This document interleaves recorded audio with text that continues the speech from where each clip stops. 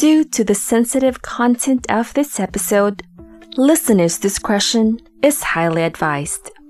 Kung minor de edad ka pa, makinig ka ng may patnubay ng magulang. Welcome to Life, Honey, and Missy.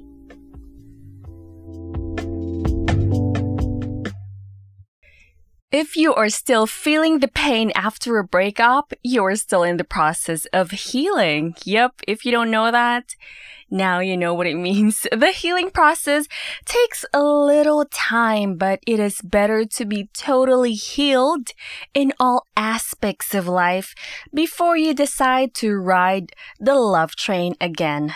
Welcome to another episode of Life, Honey, and Missy, and in today's topic, we are going to be talking about healing after a breakup. Complete healing is beneficial to the person who got hurt and will be very useful in the future when you are ready to love again. Kasi alam mo yun, wala na yung baggage Kaya easy na lang kapag nagpunta ka sa another relationship. Iniwan ka, pinagpalit ka, niloko ka, or whatever the case may be, ending a relationship can trigger so much emotions like anger, despair, bitterness, self-pity, and sad to say, some people even get to the point that they just don't want to deal with life altogether. Yep, nasaktan kaya parang just to stop all the pain and sadness, naiisip na lang nila na mawala na lang, which is a selfish act and very, very wrong sa pag-handle ng isang problema. Sabi nga nila, wala sa tagal, wala sa bilis ng relasyon yung pwede mong maramdaman na sakit na porke 2 months lang kayo, dapat hindi ganun kasakit sa mga nasa relasyon na umabot ng taon. But that is not actually right. Time doesn't measure the intensity of feelings you have for your ex or for the person you still love. Ando na kasi ang emotional attachment. Nag-invest ka na, so kahit nag-uumpisa pa lang kayo or matagal na kayo, kapag naghiwalay talaga at genuine yung naging relasyon yung dalawa, normal lang na masaktan ka talaga ng sobra. Healing after a breakup is a process that can make you a better person at maiba yung pananaw mo sa buhay. Pwede din naman na maging bitter ka or hindi mo na ulit gugustuhin magmahal. Getting hurt can change a person. So, ano-ano nga ba yung healthy ways to healing pagkatapos ng isang breakup? Okay, let's face it, different people, we have different types of grieving. Pwedeng yung ways mo to heal after a breakup is not gonna work for other people, your age or your gender or whatsoever. So may mga ganun talaga. Pero you should do or you should use the ways that you think is best for you and that is gonna work for you, okay? So here are the things that I usually tell people or din sa mga taong, mga friends ko na usually nagtatanong sa akin, how do I heal? Paano ba to? Ano bang gagawin ko? Kasi kakabreak lang namin, gusto ko nang makalimot or gusto ko nang maghilom ang puso ko dahil sa sakit ng iniwan niya sa akin. So, what I always tell them is not to suppress their emotion. Do not suppress your emotions. Do not pretend that you are okay kahit nasa loob-loob mo ay sobra kang nasaktan. Maybe you are known to be a strong person, kaya ang tendency is to suppress what you are feeling, but that won't help. Not at all. Okay lang ipakitang mahina ka.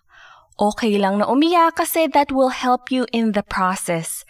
If you suppress your feelings, you are just holding it in or simply putting it aside. Kapag sinantabi mo lang yung sakit, hindi mo alam kung kailan na lang yan sasabog. Kaya as early as after the breakup, cry. Normal lang yan, okay lang yan. Be angry if you want. Release all the emotions. Do not set it aside kasi this is the best time to slowly unload the pain na dinadala mo. This will take time kasi hindi naman sa isang iyakan. Alam mo yun, hindi mawawala yan. Hindi mawawala yung sakit. Pero this will help a lot para gumaan yung pakiramdam mo. Na para kahit papaano maibsan yung sakit na nararamdaman mo dahil sa breakup nyo, dahil sa pangiiwan niya, or dahil sa pagluloko niya. Nasaktan ka kaya okay lang na minsan na makitang mahina ka. You have to help yourself heal and this is the first step.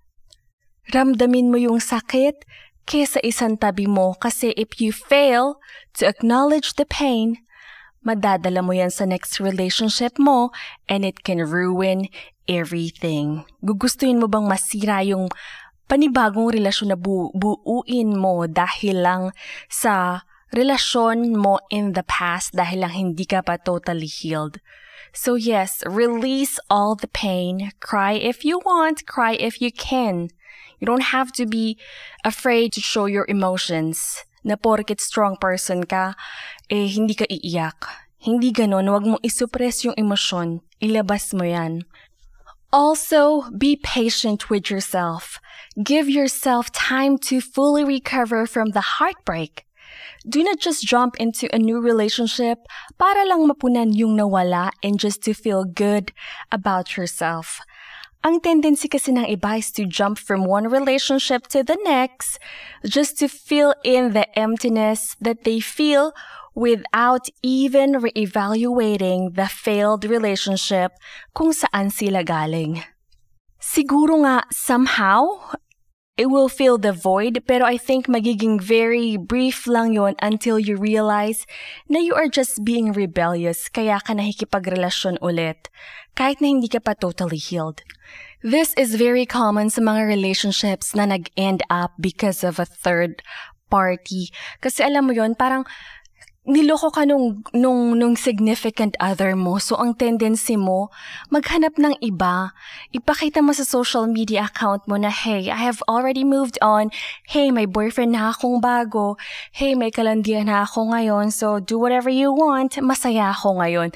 Yan kasi yung nagiging reaction ng ibang mga tao. Nag-jump ka agad sila sa new relationship without even thinking kung ano ba yung naging mali, ano ba yung naging problema. Dapat hindi tayo ganun. Do not rush para lang maging rebellious ka, para lang ipamukha sa kanya na okay lang. Kasi kapag ginawa mo yan, masasaktan ka lang tapos at the same time, niloloko mo rin lang yung sarili mo. Kasi kaya ka lang naman nandun sa relasyon na meron ka ngayon is because gusto mong ipamukha sa kanya na you are healed, you already moved on. So yeah, it's what do you call this? Trying to hide your emotions para hindi niya malaman or para mapatunayan mo sa kanya na you don't need him by using somebody else. Pero hello, that is not gonna work. You won't be able to heal if you keep using other people na akala mo nagbe-benefit ka, but in the end, it will just ruin you more and it will just cause you more pain na hindi mo inaakalang mararamdaman mo. Self-care is very important after a breakup. Staying in your room, skipping meals, and being lazy dahil sa malungkot ka ay hindi makakatulong sa'yo. Understandable na some people do these things kasi ito yung way nila on how to cope with breakups or sadness.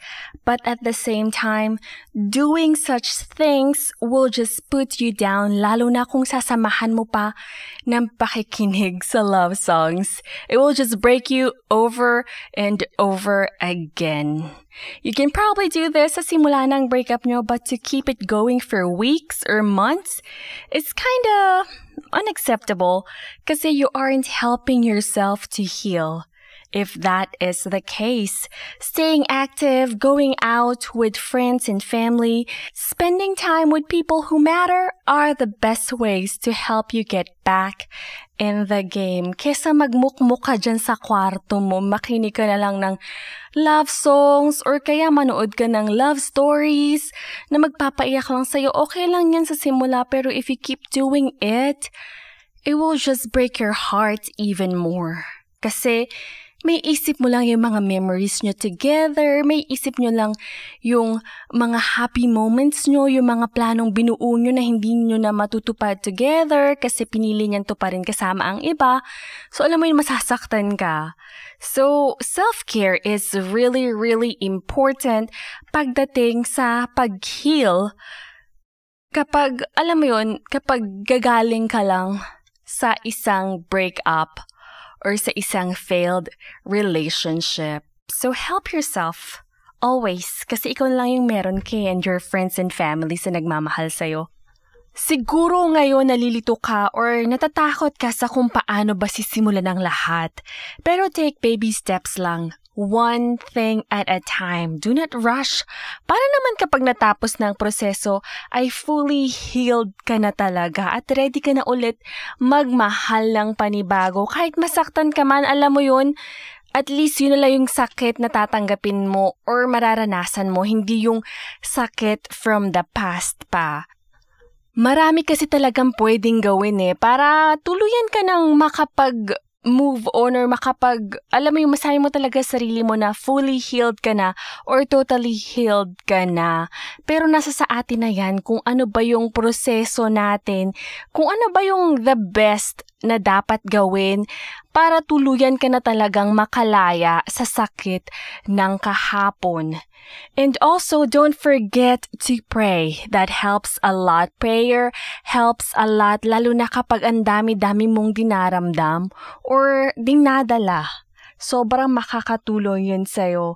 Healing takes time and it needs a lot of mental effort. So do not force yourself to heal a few days after a breakup. That is not possible, okay? Understandable naman na proseso ito kaya hindi mo kailangan na madaliin. Breakups don't necessarily mean failure. Sometimes, ito yung way para malaman natin na hindi pala siya ang tamang tao para sa atin. Hindi pala siya yung the one. At may nakalaan palang tao na mas nararapat sa pagmamahal na kaya nating ibigay.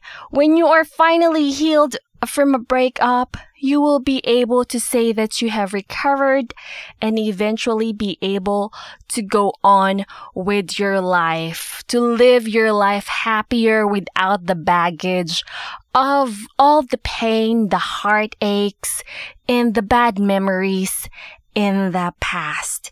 I hope you have picked up a thing or two dito sa episode na ito. If you need someone to talk to, you know what to do. You can always reach out through our email. It's lifehoneyandmissy@gmail.com. Thank you so much for listening today and catch me again next week. Yep, babalik ako next week, I promise.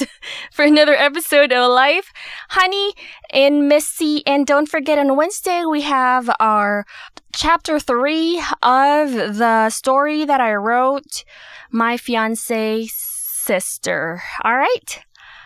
I'll see y'all next week. Stay safe, y'all. Hey, thank you for listening.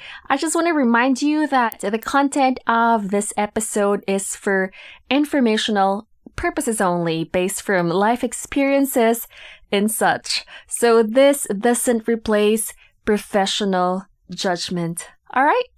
Until next week.